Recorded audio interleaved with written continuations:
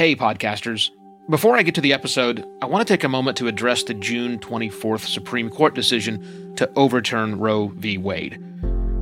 This decision stripped away the legal right to have a safe and legal abortion. Restricting access to comprehensive reproductive care, including abortion, threatens the health and independence of all Americans. This decision could also lead to the loss of other rights. To learn more about what you can do to help, go to choice.crd.co. That's choice.crd.co. And I encourage you to speak up on your podcast as well. Take care and spread the word.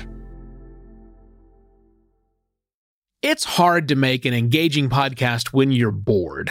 It won't take long before your audience knows something is up. Here's how to beat back boredom before it beats down your show.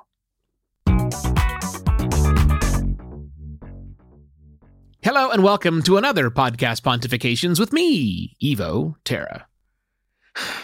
What do you do when you get bored with the show you're making right now? Not what do you do when you get bored.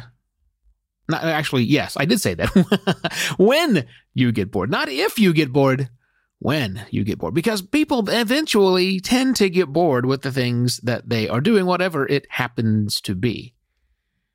I'll get personal for a moment and say the longest job I've ever had for the same company lasted a little over 13 years, which is a long time. However, in that time, I changed titles 5 times. I lived in 3 different states and worked out of 10 different addresses. So yeah, I got bored a lot. Now, there are people out there who tend not to get bored as quickly as I do, even podcasters, who will do the same thing, the same show in podcasters' case, year after year, and that's great. But that isn't me, because at some point, whether that point is 6 months away or 6 years away, I'm eventually going to get bored. Even when there is a big fat paycheck attached to the thing which I'm doing, when I get bored, that's not enough to keep me involved. And I think many people are out there, especially creative people like that, could be podcasters. So how do you deal with boredom when it comes up? What do you do with that? How do you harness other things and make it go away? Well, I've got a lot of different things. I'm going to bucket these in 3 different categories, some things you might think up so that when the boredom hits you, things you can keep going. Number 1, the first bucket is all about change. You know me, I'm a big fan of change, right? So the first thing you can do is you can change the format of your podcast, not the topic. We'll change the topic of your podcast. I mean, sure, you could do that. But again, we're talking about just little changes here. Change up the format. Do something different. Try new bed music. I don't know. Just, change up the style of the show.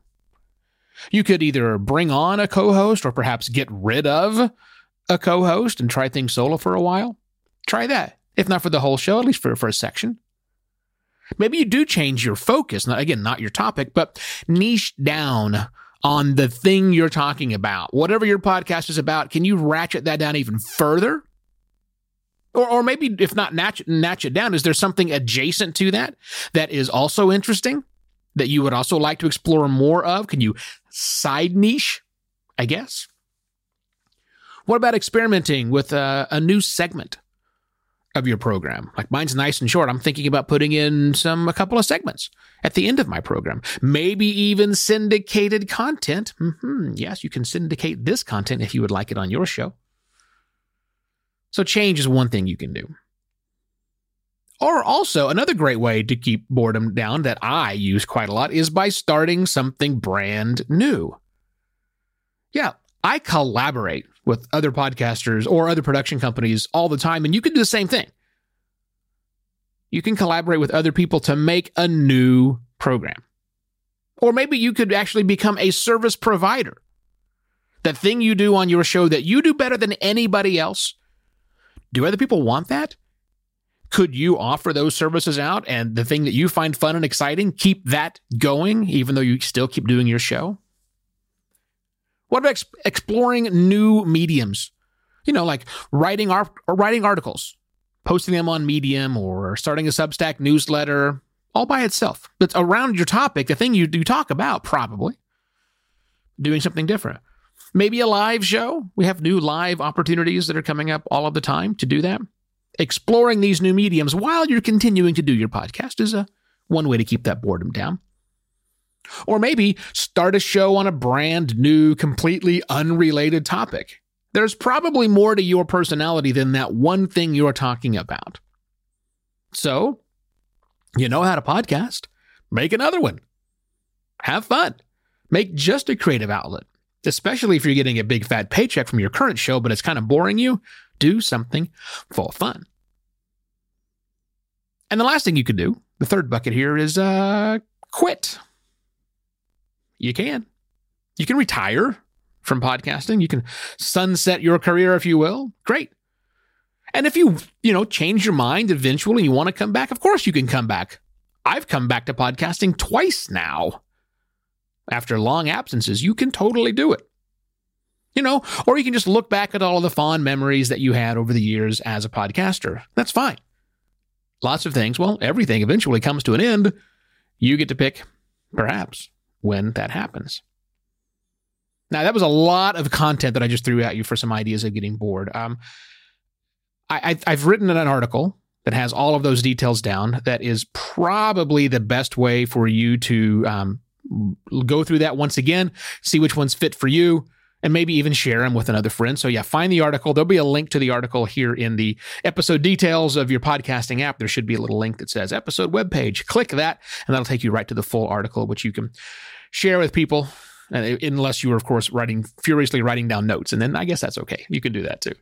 No payment required for these thoughts and ideas I bring to you. However, if you would like to go to buymeacoffee.com/evoterra and show your support that way, that's always appreciated. That's it. I shall be back tomorrow with yet another podcast, Pontifications. Cheers.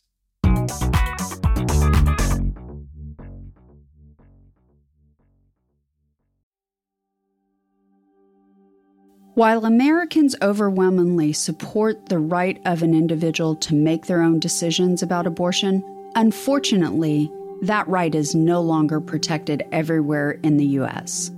The Supreme Court overturned Roe v. Wade on June 24th. Abortion is a basic healthcare need for the millions of people who can become pregnant. Everyone should have the freedom to decide what's best for themselves and their families, including when it comes to ending a pregnancy. This decision has dire consequences for individual health and safety and could have harsh repercussions for other landmark decisions. Restricting access to comprehensive reproductive care, including abortion, threatens the health and independence of all Americans. Even if you live in a state where abortion rights are upheld, access to safe medical procedures shouldn't be determined by location, and it shouldn't be the privilege of a small few. You can help by donating to local abortion funds.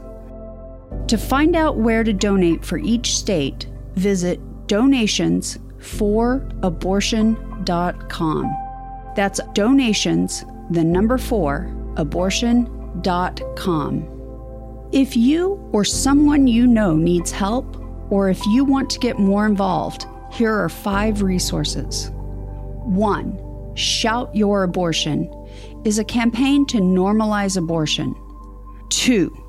Don't Ban Equality is a campaign for companies to take a stand against abortion restrictions.